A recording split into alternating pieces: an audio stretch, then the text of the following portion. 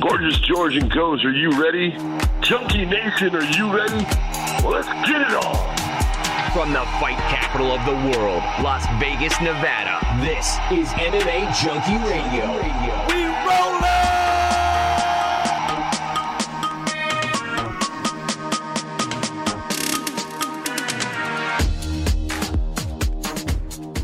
What's going on, Junkie Nation? Gorgeous George and Goes are back with another stellar show headed your way. Today, we're going to talk about a lot of stuff that's been happening.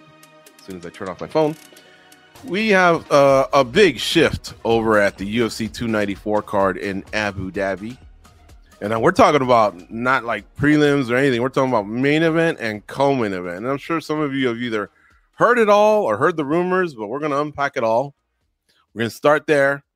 And then there's just all kinds of other massive news. I mean, honestly, you could start anywhere. Lots going on with obviously the biggest star in our sport, Conor McGregor, filed his paperwork. We knew that, and it's been received. We knew that.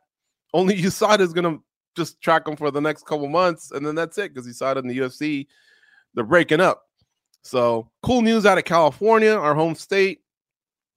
And, of course, we'll tell you the latest with UFC Fight Night 230. That still seems to be intact. Sadiq Youssef versus Edson Barbosa. And a guest, yes, Derek Brunson will be our guest.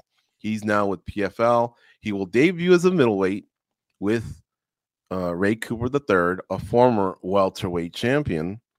But he'll be doing his season as a light heavyweight. So, yeah, I mean, he got things done quick. I mean, he was in rumors to fight in December for the UFC as a middleweight, and all of a sudden, a big change in his career.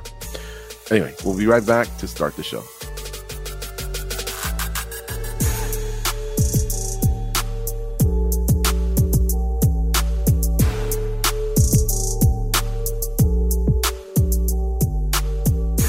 Well, goes, no longer do we have Charles Oliveira challenging Islam Makhachev for the lightweight title at UFC 294 in Abu Dhabi. In his last hard sparring, one day before he was scheduled to leave for Abu Dhabi, and this is down in Brazil, he got cut right above the eyebrow. There are images to back it up. Nobody's questioning that, but it was pretty gnarly, and that happened a few days back. But they felt like there just wouldn't be enough time for this thing to clear, at least according to the doctors. And Dana White pretty much agreed. Now, the unfortunate thing is for Dana and the UFC is they obviously started hustling to get a backup fighter. And there already was one. It was Matthias Gamrot. So you would have thought he would have slid in, right? But the UFC started scrambling because they got some deals out there with these guys in Abu Dhabi. They want to present the best shows possible. And I guess they felt like, well, that's our absolute emergency guy last minute, it looks like, Gamrot. Because what the UFC managed to do is they got Alexander Volkanovski off the couch. Those are Volkanovski's words. To agree to fly to Abu Dhabi and get his rematch against Islam Makhachev. React, goes. Okay, I'm going to react a couple ways. One, I'm going to react based off of the UFC. If I work for the UFC, am I happy? I probably am, because it's a big fight. You're delivering a big fight. At the end of the day, you might even be delivering a bigger fight than what you had before. And if you have partners and all that, they're going to be happy. If I'm going to react as a fan, I also may be happy in the sense that I'm probably going to be tuning into a good fight with a good storyline behind it. If I react as a hardcore fan or as a media member, I'm not as happy. And I'm going to tell you why. I shit on that first fight, the first time these two guys fought. I didn't think they had any business fighting each other. I was very surprised that Volkanovski held his own the way he did. Arguably, you could have said he won the fight. So I was actually interested in seeing a rematch. I just wanted to see it when it made more sense, when divisions were cleaned out. I didn't feel like it needed to happen right away. I'm going to get that rematch now, and it's interesting. but it doesn't feel like the same fight because that fight was so close that the last thing I want to hear is another guy. They're going to fight again, and one guy's not 100% because he's not. I'm sorry, Volkanovski is not 100%. He hasn't been training for this type of fight, and he's got to fly pretty far to do it. It's not a good representation of both fighters, and that part bothers me because it's not like we're going to get a third fight, right? If things don't go his way. That part, I guess that's my total reaction. Did that make sense? Yeah, it's kind of how I feel. The only part I guess I would slightly disagree is I didn't think it was controversial. I thought Makhachev kind of pretty much got him. It was close though. It was. And so to make sure, I went to MMA Decisions and we had 49 46s submitted, 48 47s submitted, all on behalf of Makhachev. And then, okay, there was 6 scores of 48 47 for Volkanovski from reputable sites. So, yeah, perhaps I was wrong in that regard. I guess I was just giving you my personal feelings. Now, there was a lot more 48 47s Makhachev. But regardless, yeah, everything else I agree with. Of course, I'm excited to see a fight. Like, Makhachev hasn't fought since this fight took place in February. He's wanted to fight sooner. And remember, with Khabib, he liked to observe Ramadan. And a lot of times towards the end, we weren't seeing as much activity in the lightweight division. And it wasn't just Khabib, it was Conor. Conor obviously had made a lot of money and he was entertaining a boxing match. And, you know, for a division that's stacked with so much talent, really, we hadn't seen that many title fights. And then we've seen some fall apart. Khabib and Tony, you know, that was on Fight Week. And, you know, that was a whole mess. So anyway, getting back to what I was saying, here we have a champ that's pretty much ready to go whenever. And Ramadan's been done for about 6 months now, I believe. Except the UFC said, no, we kind of need you for Abu Dhabi. So they couldn't use him anytime sooner. Anyway, so Abu Dhabi gets a great fight. So does the UFC. All of it on paper. But the reality is Volkanovski is just not at his best. And he came up short at his best in his home country. Remember, this guy's giving up 10 pounds. And he's coming up against a freak, you know. I mean, I don't know if I want to say Khabib 2.0, but just a Khabib-esque type fighter. And on short notice, that's, you know, like, I think I would have been more on board with Gamrot fighting him because, see, I don't get a cut of the pay-per-views. I won't be front row or I won't be in the stadium. I'll just be a joker at home watching the fights. Hopefully part of this watch along coming up. And honestly, like, you know, I'm good with whatever. But Gamrot is someone who at least has put in his time as a lightweight. He's punched that clock. And so is he the most deserving? Probably not. Justin Gaethje. But your guess, Justin Gaethje says, no, I'm sorry. I'm not a substitute teacher. You tell me when to show up with proper notice and I'll fight the undisputed champion when it's marked as me versus him. Gamrot said, no, I'll be the sub. And, you know, he's been training. He was ready. And he has been punching the clock at lightweight. Volkanovski hasn't. That doesn't mean Volkanovski isn't a killer, and I don't think the world of him. No, man, I really, really do. And he's probably going to get a great paycheck for this. And guess what? If he connects and does it, then, you know, really, it's a nice roll of the dice for him. So kind of good for him. But I will say this: if he loses this one, man, I don't think he's going to get another whiff of trying to become a champ. At least not while Makhachev's there. Again, unless this one's just this classic that we can't get away from. But we got Gaethje. Now Gamrot would have served as a sub. I know he'll get some brownie points for that. Maybe we'll touch on that later. Who knows? I mean, it's really a lot to unpack, dude. Here's the thing, too, that you got to think about. Even if Volkanovski is at 100%, he's still the underdog in this fight. He's 10 pounds lighter. Okay. Yeah, he's the champion in that division, but that doesn't mean that, you know, he just It's not like taking the number one contender in the 155. Like, even if you get them both at 100%, if you're Islam Makhachev, you have to win that fight. You're the senior, he's the junior, right? He picked on you at the playground. You have to win that. You cannot show up to school the next day as a senior saying you just got your ass kicked by a junior. That's not going to work.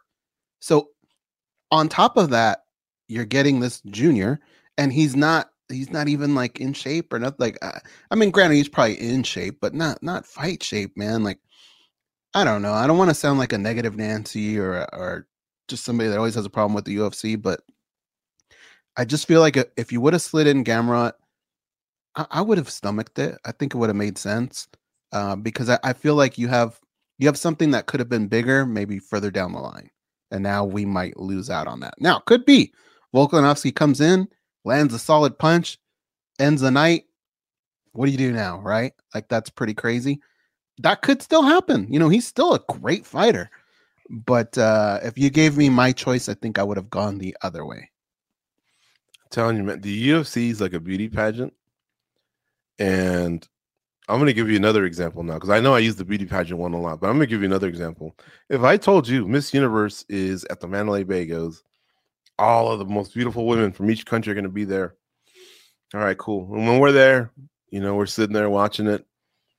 All of a sudden they make an announcement and say all the number ones that actually won, their respective countries, got in some sort of trouble. So it's going to be the number twos, the what do they call them?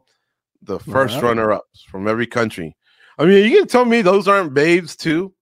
You know what I mean? And that's what the UFC is. The UFC can just kind of plug and play.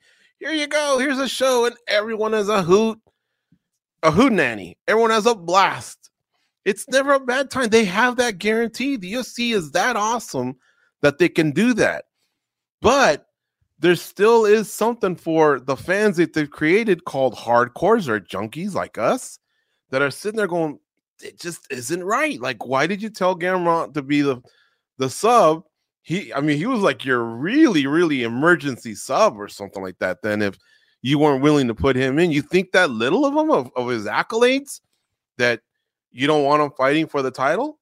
Like, I don't know. Like, you don't think MLB and what is it, Fox or TBS would have wanted the Dodgers to continue in the playoffs, or for the Yankees to have made the playoffs? You know what I mean? Like, of course they would have been a ratings bonanza, but that's not how those sports work. If the team's eliminated, that's it. They go with what else, and hopefully they create new stars and give new franchises that deserve to be there that shine. That's the part that just doesn't sit well. Now, that said, as soon as the show's over and I finish the other half of that donut and my cup of coffee, bro, I move on. Trust me, I will be sitting there like a schoolgirl, waiting for the first day of class, which will be UFC 1094, and I'll have a blast. I'm not going to be a hypocrite. I'll have a blast. But still, I just think that they make bizarre decisions, and they get away with it. So that's good for them. Maybe I'm just jealous, I guess, that they can do that. Maybe I can't make bad decisions and get away with it. I pay for my decisions, but them, nah, man. Well, yeah, and that's why I wanted to separate it into three different entities, because behind closed doors, they're probably shaking each other's hands, high-fiving, because they're thinking, we're still going to make a lot of money, and at the end of the day, that's what they're trying to do, is make money, and they're going to do that. They might even make more money. More people might tune in because of this. But as a fan, as a hardcore, man, I feel like I just missed out on something. Hopefully we don't have one of the. I'll give you a good example: Chad Mendes and Conor McGregor. I think we all watched that fight. It's a good example. I think we all said, I think a full camp Chad Mendes wins this fight. Not only wins it, probably dominates it.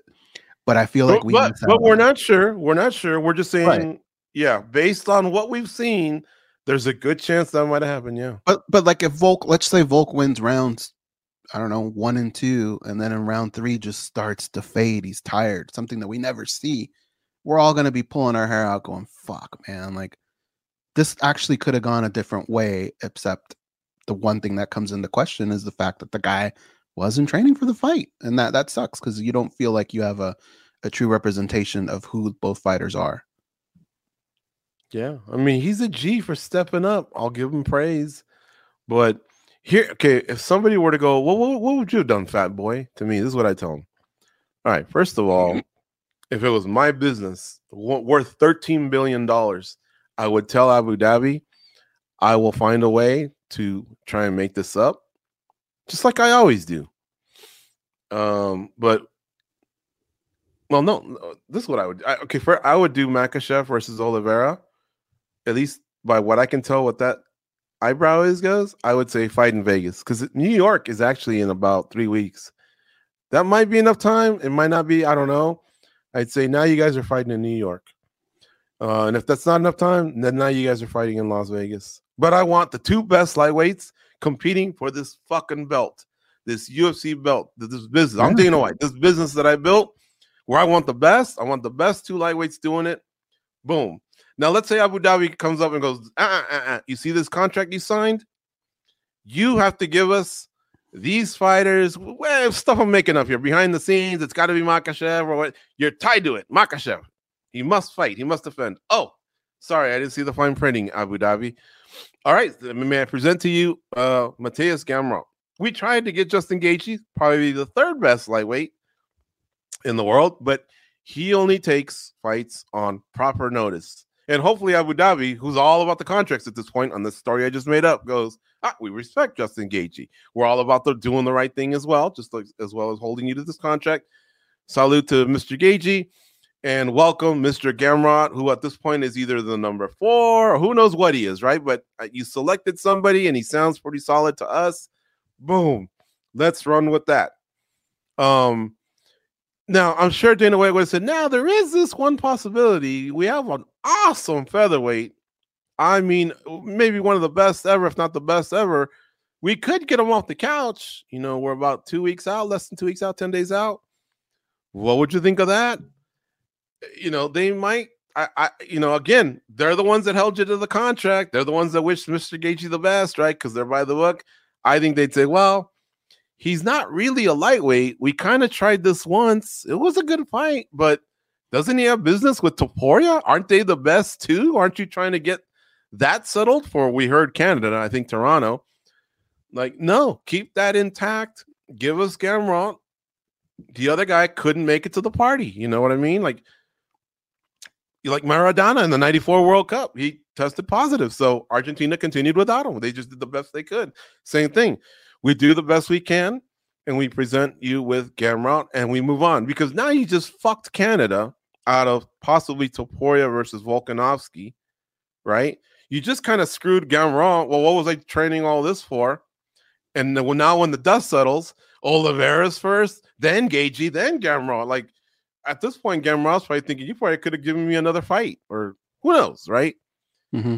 What sucks, though, is the UFC has so much money, they can go, here you go, Gamrot, shut up. Here's some money. You shut up. And like I say, I'm kind of envious about that business, to tell you the truth. Anytime I've been involved with business, man, I'm always looking at nickels and dimes or whatever. The UFC can kind of flex. They really can. I really do applaud them for building that. That kind of is awesome. But I also think they have so much money now that they could do the right business. They could entertain us and still. I mean, dude, would it really be that bad to have Gamrot versus Makhachev? I don't think so. You know, I think the UFC is like that because, and a lot of people weren't around for this, but they were part of a sport that nobody wanted anything to do with, and they were losing money. And so they had the biggest fuck you back to the world that I think now they're a little carried away with it, making up for all them years of people telling them this is a bullshit, this isn't a sport, this is crap, it's never going to do anything. Who knows, man? Maybe if I were in that situation when I got back up to the top and had a chance to throw it in everybody's face, I imagine I would do some of that, but I think I would have my limits. But I don't know. I think maybe that's where some of that comes from. Yeah. All right. The co-main event. It's no longer Hamzat Chimaev versus Paulo Costa. Now we have Hamza Shemaev against Kamaru Usman. How do you take this news? I guess the same, or was this one kind of like their outside the box thinking was down your alley? What I didn't like about this whole transaction was seeing the videos from Paulo Costa early, and then I think Paulo Costa's funny. Okay, we've had him in the studio. He's a super nice guy, and I like when people from another country are entertaining, and he's trying to do that. He's trying to be funny. The only thing I didn't like was there was a lot of uncertainty because of what was going on, but he was giving you the complete opposite. He was saying, "Hey, I'm gonna make it. I'm gonna make it. I'm gonna make it." And you're like, "Well, why would you put that out if you're not gonna? If you are, like, well, it was just so confusing." When it finally went down, it was just we have that unfortunate feeling of with Paulo Costa. It's hard to get fired up for one of his fights because you never know if he's gonna make it, and that part bothers me a little bit because as a fan, when I see his name pop up, I don't get as excited. It's like, yeah, I'll be happy when I see it. And so I'm in that situation again, and I'm thinking, well, all right, staff can be pretty bad. I know that, but he got it cleaned out. I mean, can we just move him to another card? That was my first thought. Now, don't get me wrong, Kamaru Usman, that's a good fight too. And that's great. And hopefully he has been training and ready for something like this. But I kind of just like the matchup. And I wish they would have maybe pushed it a little bit. But who knows? Maybe that comes down to those deals again and what the UFC's got to deal with behind the scenes. Who knows?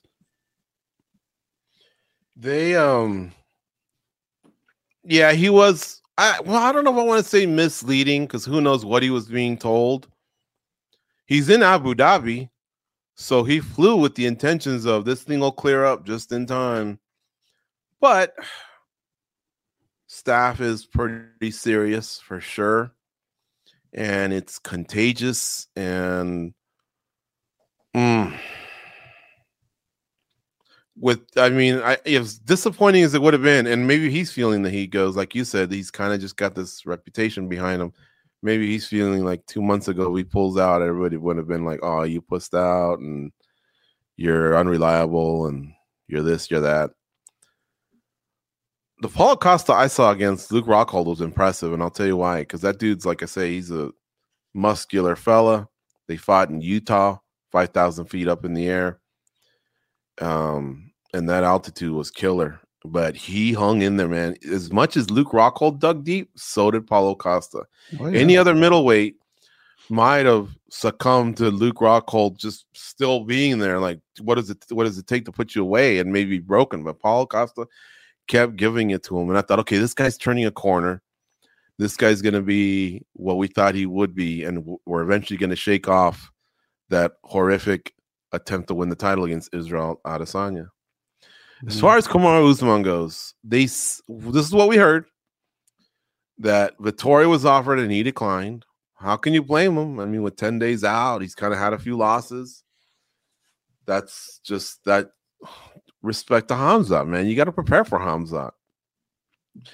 And everybody kept thinking, well, could Adesanya do it? He loves the fight. But again, I think he's either in a title fight or it's a fight that's on his terms. I don't know that he's out there doing favors like this.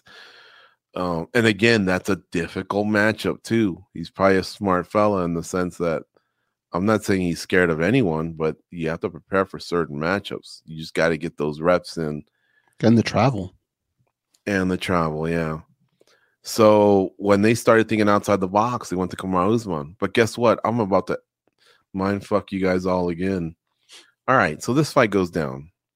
And supposedly if he wins or Hamza wins, they're in a good position for a title shot. I could see that with Costa kind of out of the way.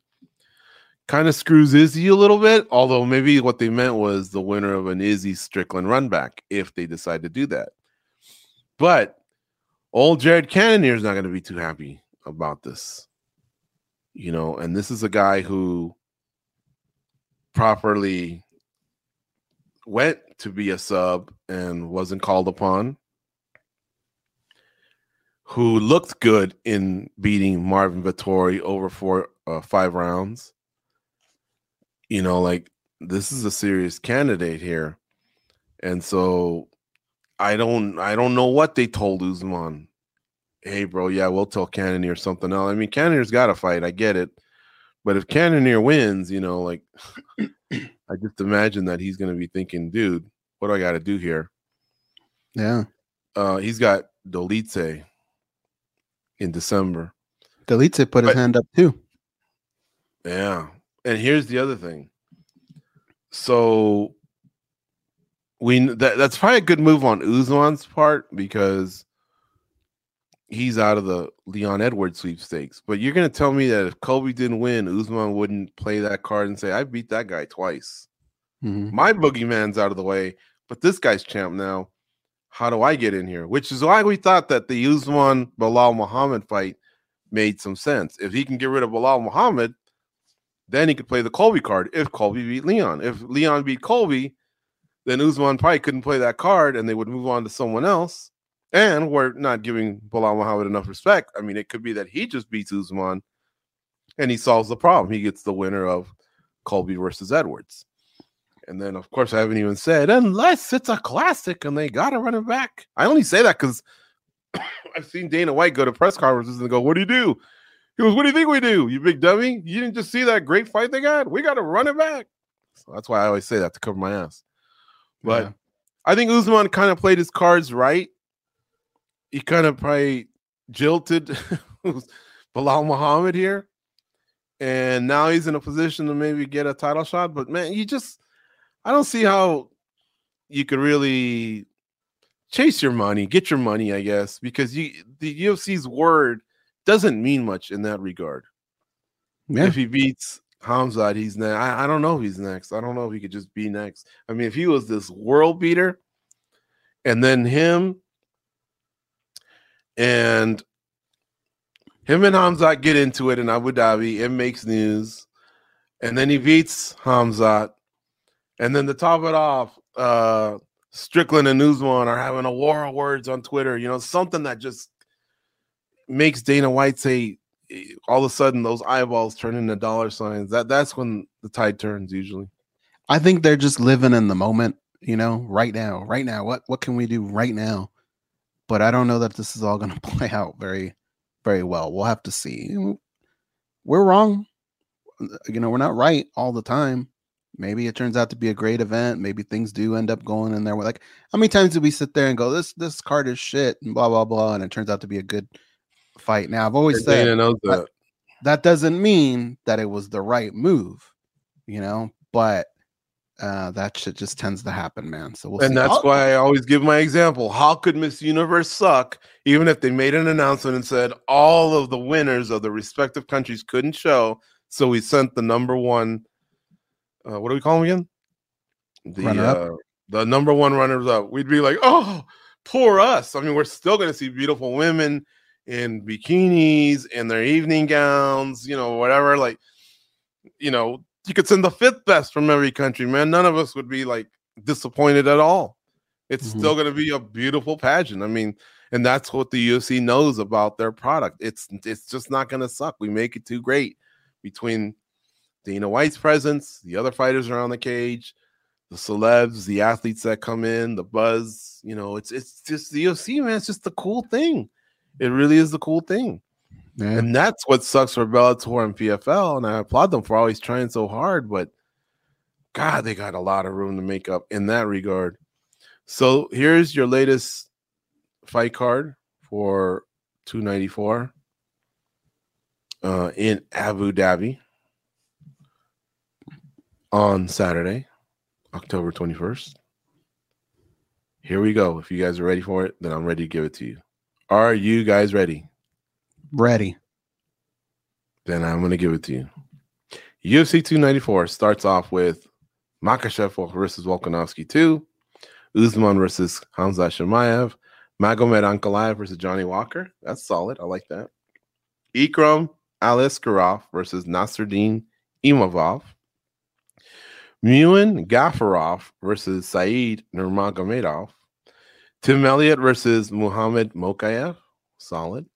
Trevor Peak versus Muhammad Yahya. Javid Basharat versus Victor Henry. Abu Azatar versus Cedric Dumas. Mike Breeden versus Anshul Jubli. Muhammad Naimov versus Nathaniel Wood. Victoria Dudikova versus Jin Yu Fry. Shara Magomedov versus Bruno Silva.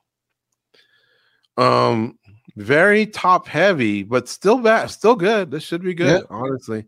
Overall, I love 1 through 3 for sure. I like the Mokayev Elliott fight. I think it's going to be really fun. I think that should be on the main card. They're both recognizable, and might as well put some shine on Mokayev, who's undefeated and is probably only a few fights away from being a title challenger. No. I don't know. That's kind of what I would do. All right. If that ain't enough, I wish I could just tell you. So McGregor's paperwork was received, stamped. He's good to go in 6 months. Yay, McGregor. So that did happen. USADA acknowledged he's in. They could have started testing him as of this morning. However, then USADA put out a statement that said, so he's in. Paperwork's been submitted. However, as of the end of the year, we will stop tracking McGregor and the rest of the UFC because we haven't been able to come to an agreement. And so we're basically done. That bummed me out just upon hearing it. Now, look, I don't have to wake up and inform people of my whereabouts, and I'm not the one that has to wake up with very limited forms of recovery. I realize it is a pretty brutal sport, but it had given us some peace of mind to know that we were doing our very best. We'll never stop cheating altogether, but it seemed like the UFC was doing their very best to mitigate any types of cheating that comes from performance-enhancing drugs. And as a fan, as a media member, I don't know. I just really enjoyed this last 8 years with USADA, knowing that we had really, really cleaned up a sport and given a fuck in that regard. And now I don't want to just piss on that decision because, at least according to Fitzy, Brendan Fitzgerald, the UFC does have other plans. It doesn't look like they're going to just get away from testing their athletes. However, I just don't know of another organization that has the reputation that USADA has. Are they perfect? Of course not. But they do seem to be the standard, the high standard, the gold standard in our sport, in sports. Well, yeah, I mean, any company has the right to work with whoever they want, but I think you owe everybody an explanation as to why. And the explanation is kind of shitty, because everybody talks about Conor McGregor and the Dana White privilege and all that. And boy, this just makes it so much worse. The fact that, did you see Anthony Pettis? He did an interview, I think, with Mike Bond. Mm-hmm. And I thought, so this is his quote. He says, a lot of fighters are going to be pissed because it was about Conor McGregor. I agree with that to a certain extent. I do think there are a handful of fighters that just get sick of being woken up at 5 a.m. or whatever, the app, all that stuff. Maybe there are other ways of handling testing that another company can maybe figure out. But I just feel like every fighter I've ever ran into that has been on the other end of a negative test in a fight where they fought somebody like that, you see this look of just being absolutely cheated in life, mm-hmm. And this disgust, like, man, I can't believe they put me in there with this guy and this guy was cheating. That's got to be worth something.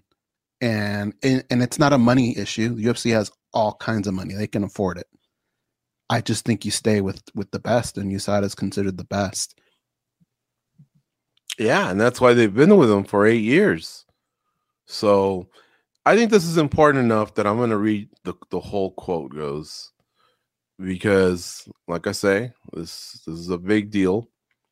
So this is from USADA. We have been clear and firm with the UFC that there should be no exception given by the UFC for McGregor to fight until he has returned 2 negative tests and has been in the pool for at least 6 months, Tigert said in a written statement. This gentleman's name is Travis Tigert, and he's the CEO of USADA. He's been there from the beginning. The rules also allow USADA to keep someone in the testing pool longer before competing based on their declarations upon entry in the pool and testing results. Unfortunately, we do not currently know whether the UFC will ultimately honor the 6-month or longer requirement because as of January 1st, 2024, USADA will no longer be involved with the UFC anti-doping program. Despite a positive and productive meeting about a contract renewal in May 2023, the UFC did an about-face and informed USADA on Monday, October 9th, that it was going in a different direction. Let's see here. The quote continues, "We are disappointed for UFC athletes who are independent contractors who rely on our independent gold standard global program to protect their rights to a clean, safe, and fair octagon. The UFC's move imperils the immense progress made within the sport under USADA's leadership. The relationship between USADA and the UFC became untenable given the statements made by UFC leaders and others questioning USADA's principled stance that McGregor not be allowed to fight without being in the testing pool for at least 6 months. One UFC commentator echoed this, recently declaring that USADA should not oversee the UFC program since we held firm to the 6-month rule involving McGregor. And since we do not allow fighters without an approved medical basis to use performance-enhancing drugs like experimental, unapproved peptides, or testosterone for healing or injuries simply to get back into the octagon." I guess there's a little bit more. Sorry, one more. "Fighters' long-term health and safety, in addition to a fair and level playing field, are more important to USADA than short-term profits at the expense of clean athletes. USADA is proud of the work we've done so far over the past 8 years to clean up the UFC, and we will continue to provide unparalleled service to UFC athletes through the remainder of our current contract, which ends December 31st, 2023. As always, we will continue to uphold the rights and voices of clean athletes in the sport." That first sentence of the last paragraph you read was the most scathing one of them all. That's the one that's not a good look. Yeah. I agree, man. This, look, again, what's the testing that they're going to do? So Brendan Fitzgerald, which is one of the commentators for the UFC, he was actually kind of active in this. He said third-party independent testing, just not paying for the USADA name tag. That was one of his tweets. I'm going to pull up his Twitter here because he had a few more things to say, and I might as well get it right. He said, needed to start now to fight in April. Okay, I guess he was answering somebody. Damon Martin said, but who's handling this independent third-party testing, and how will that be different from USADA? Correct, still third-party independent testing, just not paying for the... So, it sounds like the UFC has something goes. Mm-hmm. They obviously haven't announced it, but... maybe Fitzgerald answered it because he was the one. Maybe he was the one that said something. Maybe that's why he was. What message are you sending though? Because whoever the new party is, essentially, the UFC has sent the message that, okay, handle our drug testing, but if you don't play the way we want you to play, you're not going to be our guy, right? Isn't that essentially what they're telling the world? A little bit, yeah. Yeah. Actually, his Twitter is pretty active right now in terms of other people were asking him questions or coming at him. He said, USADA loved having UFC as a brand name client because none of the other major leagues use them. So we're doing what NFL, NHL, MLB, and others already have. Look, I'm not a Padres fan, but I like that Tatis guy from the Padres. Mm-hmm. But boy, I couldn't believe it when he got dinged last year. Remember he had that injury first where he fell off a motorcycle and hurt his wrist, and he lied about it. Then he comes back and he got popped for something. It cost him. They have 162 games. He must have missed like another 100 of them as well. If I'm a Padres fan, I'm pissed, dude. Those are guaranteed contracts, and this guy's an all-star who we need. But and we're paying a lot of money, but if this whole time he hasn't been a clean athlete, like, I don't know. I wouldn't be too happy about that. Mm-hmm. So I mean, just because the NFL and the rest left them, those guys, I mean, what's their program? I guess I don't know. I haven't heard anything that if they were with reputable places or not. I mean, they did catch Tatis, so maybe there's a third party that can pull this off or whatever. But it did seem like the UFC always likes aligning themselves with the gold standard, to use Travis Tyggart's words, and everything seemed to be running okay. I mean, were there a lot of complaints coming from fighters? I don't like the 6 a.m. wake up. Who knows? I mean, I don't know. Yeah. Do you get this joke from Fitzgerald? USADA claiming a breakup with the UFC because of their principles reminds me of Stacy from Wayne's World. Who was Stacy from Wayne's World? She was the girl that was like stalking him, always crying and like, "Come on, Wayne, I'm here." Yeah. I forget Before what her. Got with Tia Carrera? Yeah, it was like early in the movie. She's considered like a crazy stalker. Mm-hmm. Laura Flynn Boyle, right? Wasn't that the name of the lady that played her? Yeah, I don't know. I remember the movie, but I kind of just don't remember that part. All right, this is crazy, man. I think it'll be more fair to revisit this topic, find out who the third party is, maybe look up and see what their reputation is out there in the sporting world. I don't know.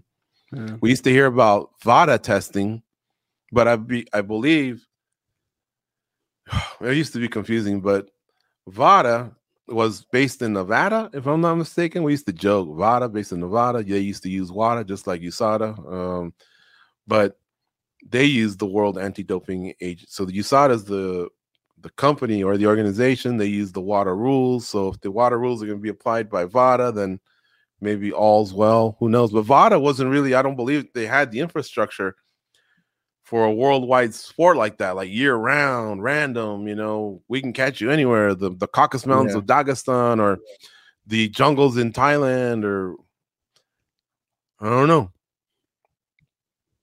Let's get to our interview. Derek Brunson, and then we'll finish up with a few nuggets here.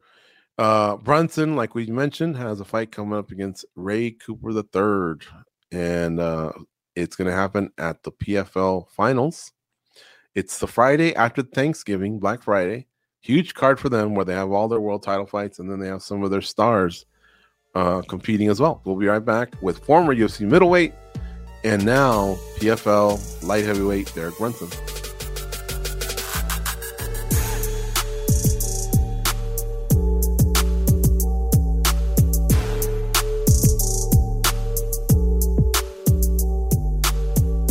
What's going on, Junkie Nation? Gorgeous George and Goes always deliver the big names here on the show. Today we get to talk to Derek Brunson, who just signed with the PFL, already has a fight coming up against Ray Cooper III. Welcome back, Derek. How you doing, man? I'm good. How you guys doing? Good. So you move quickly. Like all this moves fast, quick. man. I move fast, man. I got 4 kids, man. I'm no spring chicken. Mm-hmm. Yeah, no, those rumors of a UFC fight at the end of the year. Dolitze, Cannonier, I can't remember what. Next thing you know, you're with the PFL. Next thing you know, you're already booked to fight at their finals. That's awesome. Yeah, for sure. We got some new exciting things going on with PFL. Had a great time in the UFC, a great run there. But now I'm getting a little job promotion. Now, let me ask you something. You were very active on Fight Night. You were a very popular fighter to follow on Twitter and all that. Are you going to miss the UFC? Like, did that kind of hurt for that to end? I know you're going to say nice things about the PFL. We love the PFL. They're on ESPN. They got great cards. We cover them. But I guess I want to close that book and just see how you feel about all that. Am I going to miss the UFC? No, I'm not going to miss the UFC. I'm still going to watch. I love MMA, so I'm going to watch all MMA. But yeah, UFC is just an organization, happens to be the organization everybody want to fight for, most of the top fighters. But yeah, we had a great time there, but definitely love being in PFL, and I was very excited about the move there. What was it about the PFL? Maybe you can name 3 things that said, come this way, and you liked hearing. I guess there's a schedule that keeps you busy. There's that huge prize at the end of the day. Maybe it was the respect, the way they approached you. Have you had time to think about like what was it that drew you there? Yeah, the $1 million. They got the $1 million tournament. Guys stay busy. There's no lobbying for what you want. You go out and get it. So like UFC, man. I think in some of these title eliminators, I was on these huge 5-fight winning streaks twice, and I never got a title shot. I was kind of like right after the fight that I felt like, okay, I win this when I get a title shot, and I didn't get it. I kind of felt dejected and lacking motivation, and just kind of wasn't getting up for the fights. But now I got a new motivation. That's fair. Okay. A lot of fighters have told us the same things. You kind of control your own destiny. Your words, you said it. You're no longer spring chicken. Can you hold up that pace? I mean, you almost are in one long camp, starting somewhere in February, all the way to the end. Yeah, for sure. It's funny. Like the last 5 years, I did no road work, no running really. So I've been running actively for about 6 weeks now. And I'm going to continue that going on, because I was looking at some of my fights and I'm like, I'm killing these guys. Even with Cannonier, I mean, first round could have been a 10-8. With Drickus, I mean, damn, 10-9. I was putting it on them, almost finished them towards the end of the first round. But I'm destroying these guys in the first round, and then I fade in the second round. And then I'm like, damn, I start running and I start feeling better. I'm like, damn, how come I haven't been doing this? Or how can it hasn't been a point of emphasis all these years? I know I wrestled in college, and the doctor's like, hey, it's probably, take a little break on the running. You can do strength and conditioning and stuff like that. So, yeah, with my new training methods, I believe, that I'll be up for it and look good in these fights, especially in the late rounds also. Derek, how important is it to find that right recipe? Because right now, what you were just talking about, I imagine amongst fighters, there are so many fighters that say, this is what worked for me. And you try it out and you realize, well, that's what worked out for him, but not for me. And the reason I asked this question is because the PFL, we interview a lot of fighters, and we'll have this first interview with them like we're doing with you. And then a year later, they'll go, I underestimated it. I didn't listen to everyone, or this and that. It was a lot different. How important is it trying to figure out what that right recipe is now before you go into the season? Do you take in a lot of input, or is it all Derek Brunson? I'm just going to whoop a lot of ass. I'm going to stick to what I've been doing always. And I'm just going to add into it. Like I said, I haven't been doing road work, and that's like the most essential thing when it comes to fighting. I'm like flabbergasted that I haven't made that recollection up until this point. Like, you got to run, you got to do road work. It helps you get with that pace in the late round. So make sure I keep that up, and I think I'll be plenty fine. Like, I'm not getting in trouble in these fights with skill. Like, I'm out skilling everyone. It's just, again, and it's not like I'm not working hard. It's not like I'm sitting on the couch eating donuts or eating insomnia cookies or something like that. I'm out here training, 6, 7 days a week, working really hard, but I was forgetting one asset. So just, like I said, adding that to my game. Is it a difficult road when you think about the PFL to, like, do you feel like you're going to be able to fight the way you fight? Or do you have to kind of like almost tone it down a little bit because of, having to stay healthy and all that? Like, what do you think happens when fight night actually comes around for you? Yeah, I'm going to just go out and fight my fight, I can't say to myself that it's been any one guy that really was better than me that I've fought. I feel like there were some things that I could have done better, or in the fight or leading up to the fight, that would have been better for me. So, yeah, I'm just go out here and fight my fight, be skilled, and be in great shape. And I feel that we'll go pretty far with that. Ray Cooper is that type of guy that just comes forward and he doesn't stop. Is that the type of fight that you invite? Like, do you like those type of guys, or would you rather just kind of maybe ease into this fight a little bit? Because this dude, like, this is no joke. Ray Cooper's a tough guy. Yeah, no, he's definitely a tough guy.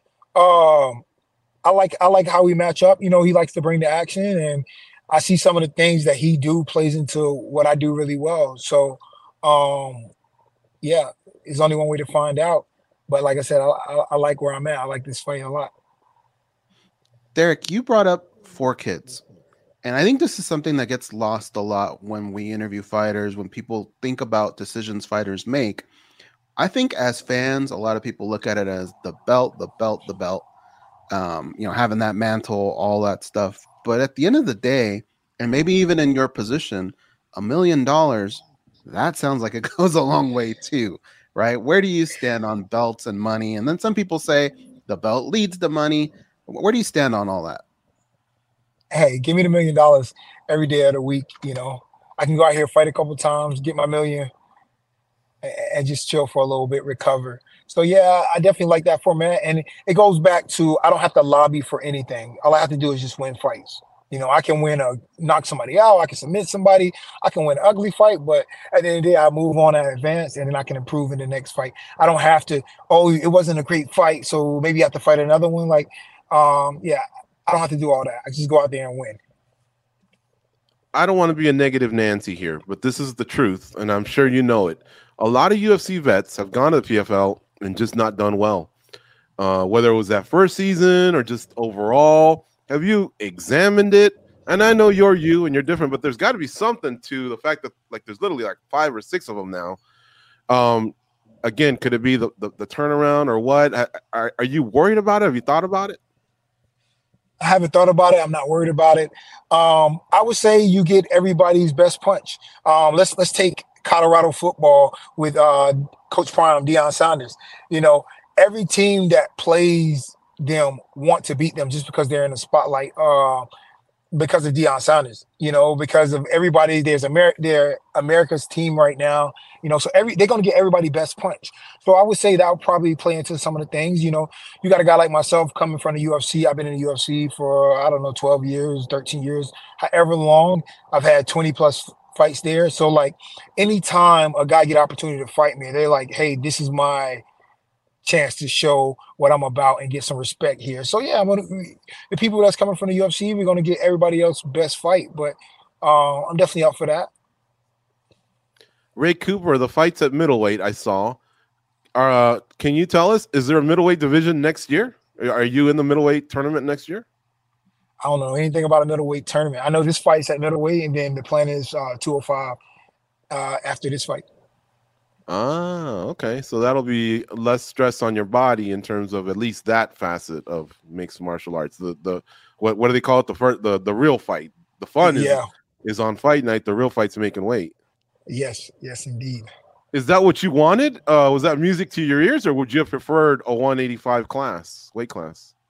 Oh no, that's what I wanted. That's what I like. I figured, man, some of these fights, the weight cuts were awful, and then I get into the fight and I'm not fully hydrated, then I'm faded big.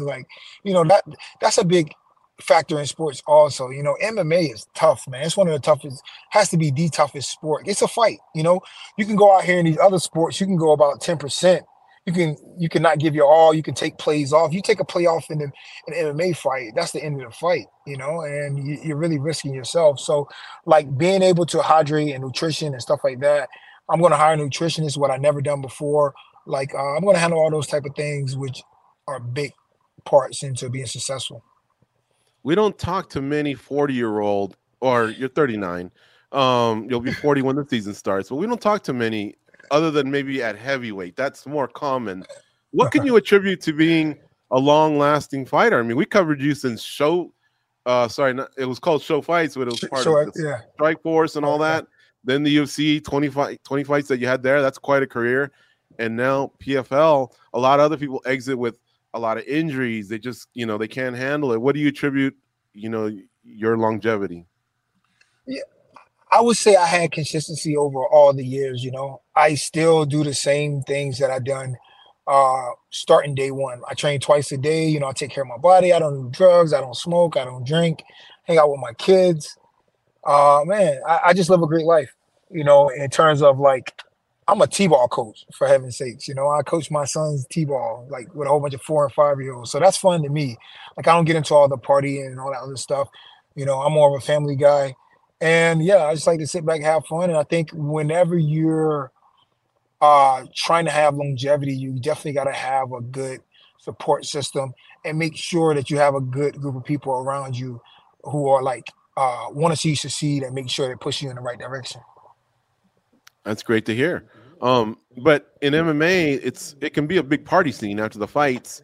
Do you just stay away from after parties, or do you have the strength to go down and turn down a drink? And when everyone wants to blaze up, you go in the other direction. How do you deal with that? Funny enough, I never smoked and I never drank in my whole life.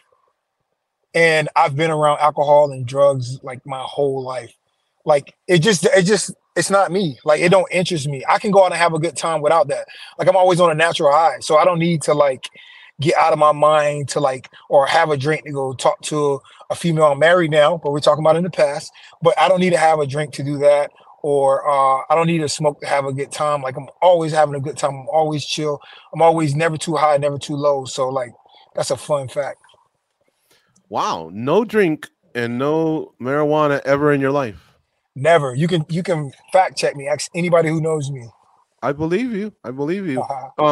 Without getting too personal, was it just something from the past that haunted you and you didn't want to be a part of it? Was this a decision you just decided to make on your own? No, I always wanted to be different. I was always chill. Like I always was like good. Like my whole life I was never too high, never too low. Like even after a fight, I knocked Machida out in Brazil in his backyard. I was the underdog, and after the fight, I was like, oh. Man, good thing we did this for the fight, I thought it was gonna be a little bit tougher, it was never like, it's never no like super like on 100, even though I'm happy. I'm super happy, but I'm like I said, my whole life I've been on like never too high, never too low. Like I never get depressed or I'm never low because I don't allow myself to, whereas I get happy, but I never like extreme to the top to where I reach my peak that I can't get any happier. Man, this is amazing. Is this an intervention for us? It's starting to feel that way. You guys don't know me, man. I used to be a therapist before I started fighting. A lot of people don't know that also. So yeah, man, I got a lot of little fun facts, little interesting stuff. How come no gray hair? I'm barely older than you. And look at this. Blonde Brunson, man.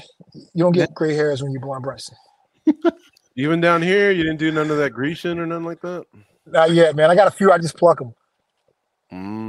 So you got a psych degree or something like that? Criminal justice and minor in like sociology. Wow. Yeah. That's amazing. I mean, that basically answers my question about the longevity. I mean, your body just hasn't been through the toll roads that other people have to go through, you know what I mean, and pay us outside of fighting, it sounds like. So that's actually pretty amazing.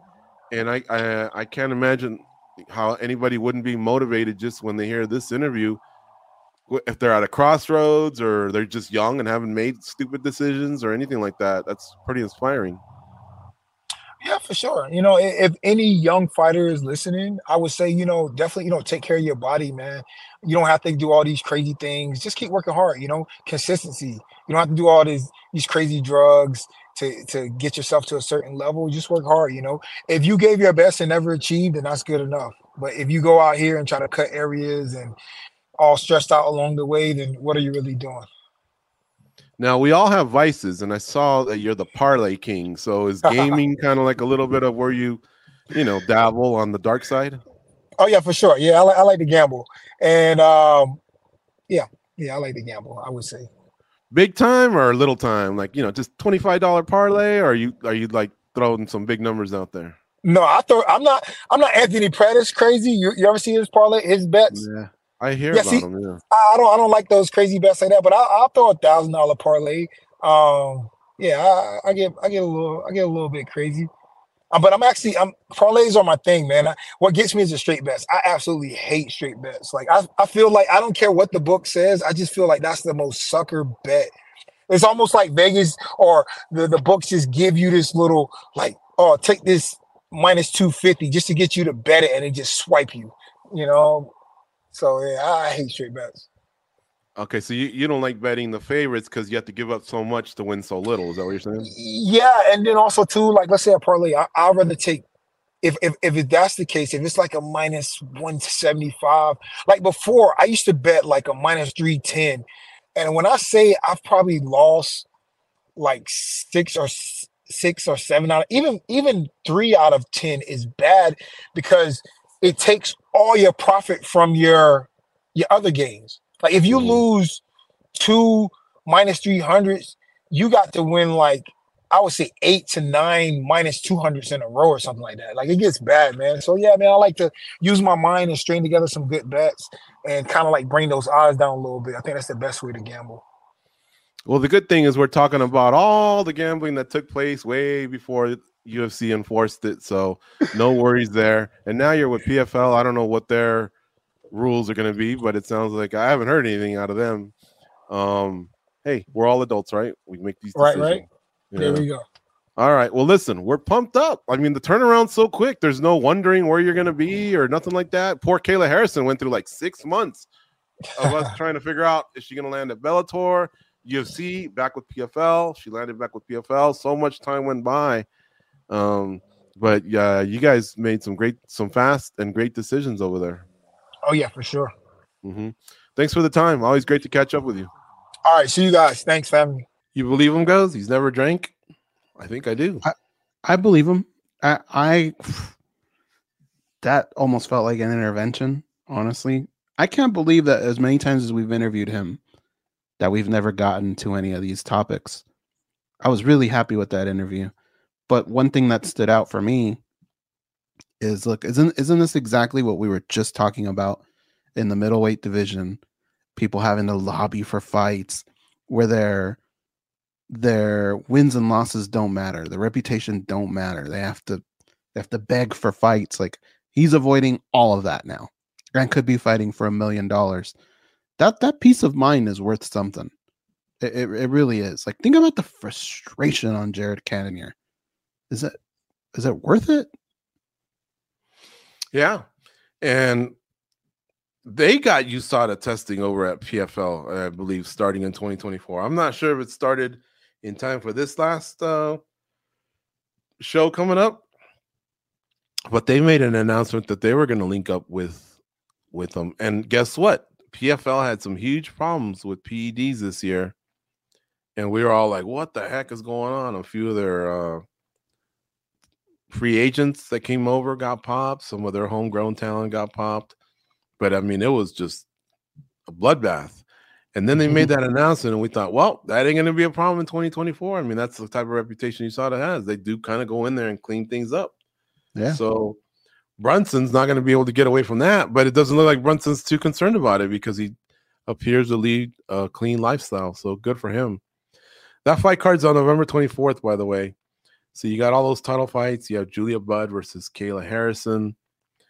And you'll have Brunson versus Ray Cooper III. Biagio, Ali Walsh is back. Bubba Jenkins against Chris Wade for the third time. That should be fun. And that one is on ESPN Plus as a pay-per-view. So just a quick reminder on that.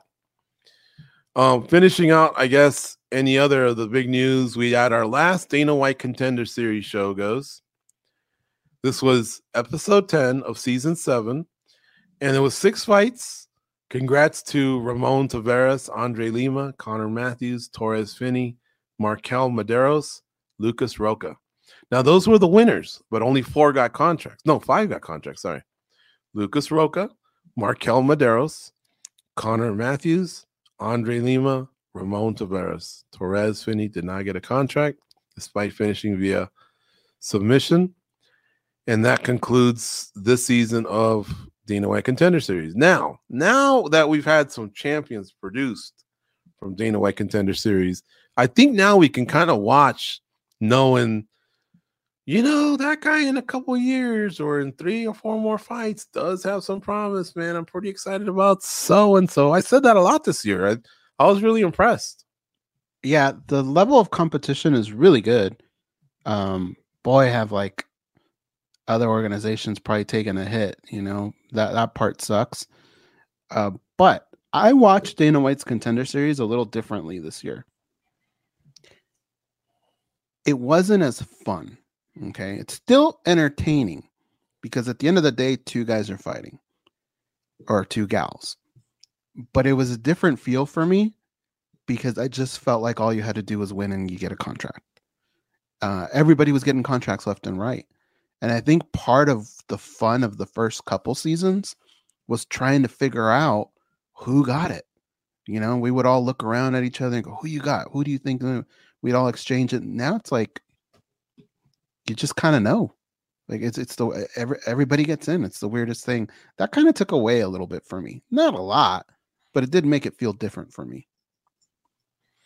Some people will say, well, what are you trying to send some people home dejected? Or can't you just be happy that, I guess, they made it? Like, why is that such a It's got a point? Because getting into the UFC, you have to understand, is just it's the highest standard. So you have to earn that. And if you're just going to come in and whatever you do, like I get it, but then the level of your opponent, like I don't know, it doesn't seem like you're really fighting for anything. It's the weirdest thing. Just everybody gets a contract every week. Like, what's the point? At that point, just call it something else. You know, in a way, one could say, because Dana White lauds the matchmaking, and that's fine. He should give, pats on the back or whatever. But in a way, was it really this fight that made you feel like that person was UFC caliber? They must have been on your radar. You could almost tell the matchmakers, well, what have you been waiting for? This guy's awesome. He should already be in the UFC. But I think at that point I might be nitpicking too much. Who knows? I do like the show. What I wish is kind of half of what you're asking for and what we got. Of course, you could tell it means big. It means a lot to not only win. I think he was a bit more clear about. So I'm no longer holding those Kevin Holland, Dan Ige, and Brendan Loughnane feelings anymore.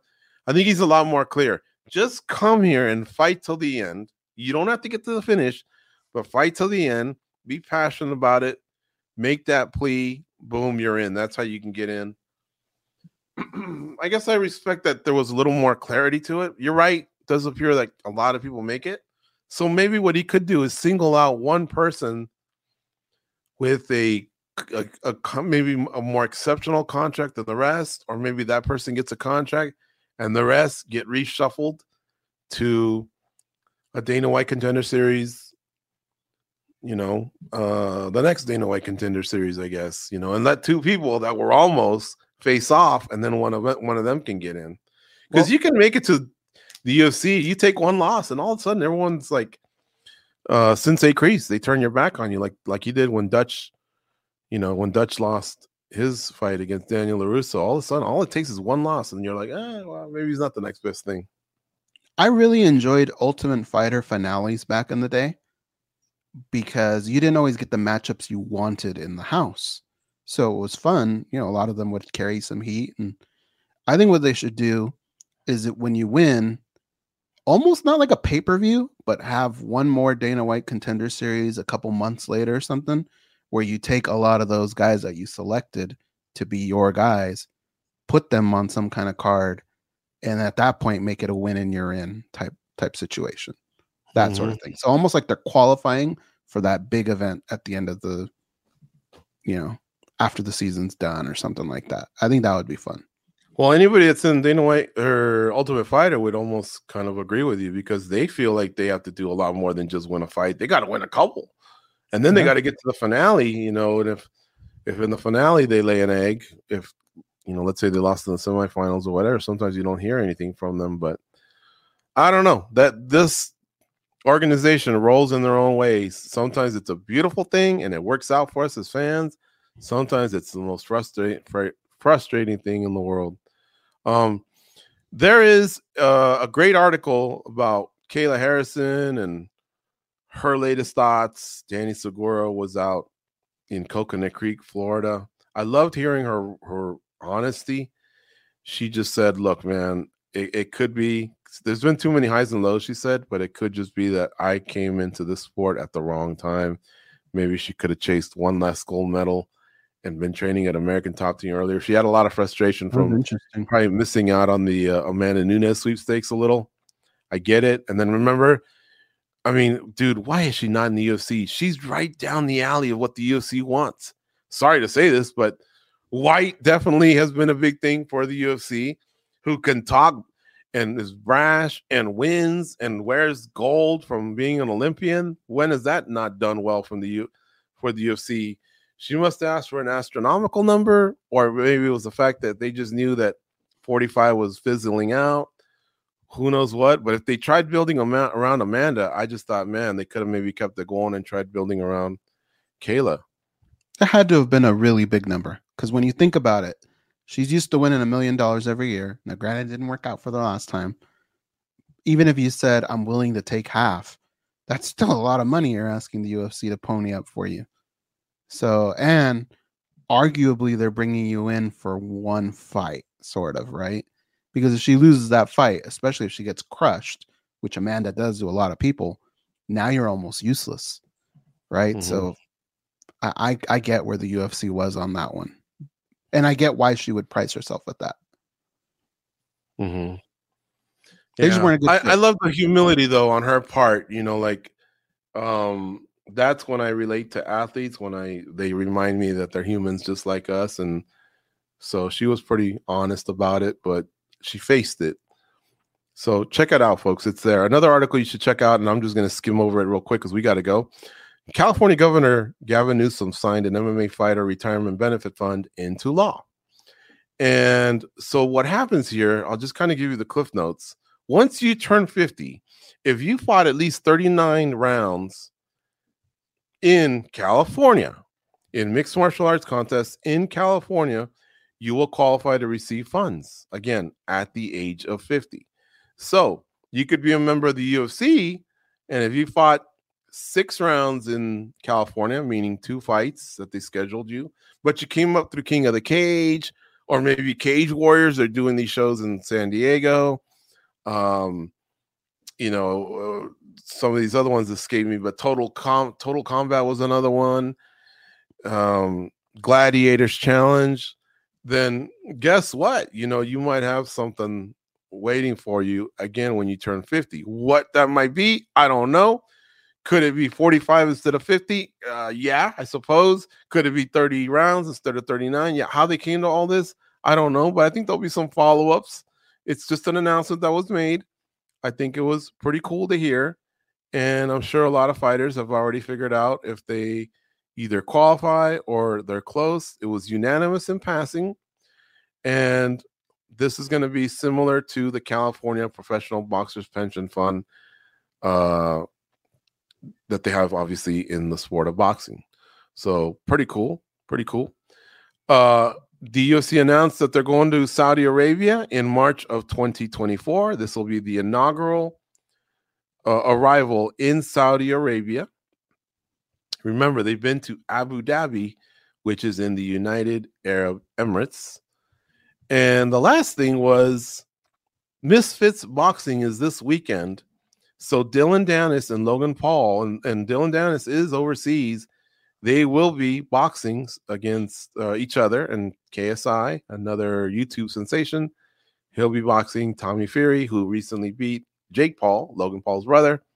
The press conference is going on right about now, but this is a podcast, so I'm sure that doesn't matter to you. What I can tell you is it's available on our site if you just go to the article that talks about the Prime card. Go there and check it out. Remember the last time it was Chaos Goes. It was Chaos again. Was it? Okay. It was going on during the show, and I could kind of see it off to the right. And Logan Paul threw a water bottle at Dylan Dennis. And Dylan Dennis went up to him and threw one of the ugliest punches I've ever seen, but it did kind of land on his head. Mm-hmm. And then everybody got in there and broke it up. But yeah, he did throw a strike at him. I wonder if he was hoping he broke his hand so he wouldn't have to fight. I could tell, you could just tell Dylan doesn't want to fight, but he wants to get paid. I don't think it's going to go well for him. And that's not to say I think Logan Paul's the most amazing boxer, but he is a pretty big dude. I'm pretty sure he would be glad that USADA wasn't with the UFC if he was with the UFC, if you know what I mean. Yeah. And Dylan Dennis is just not a striker in the least bit. He hasn't competed much in the last few years in anything, but he's Dylan Dennis. He's pretty popular. So I'm going to check out the press conference. And don't forget, this weekend is UFC Fight Night 2:30 with Sadiq Youssef and Edson Barbosa. Jennifer Maia, Viviana Araujo is your co-main event. Jonathan Martinez against Adrian Yanez. Can't complain about that. Great matchup. Michel Pereira debuts as a middleweight. He fights Andre Protaski. So good card put together by the UFC.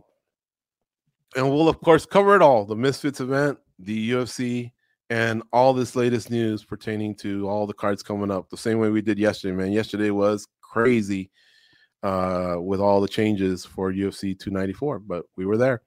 One last thing, if you haven't had a chance, vote for MMA Junkie for best media source and Nolan King for best journalist. I don't think I've heard that they shut down the voting. And if they did, then maybe we're a little late to the party. But worldmmaawards.com. It only takes about, I'm not gonna lie, it takes about 5 to 10 minutes, depending how fast you are, because you will have to put in your email, and then you go through the list of like 20 to 25 categories to vote for, and then you're done. All right, with that, we're out of here. Go out and be a champion and enjoy your weekend.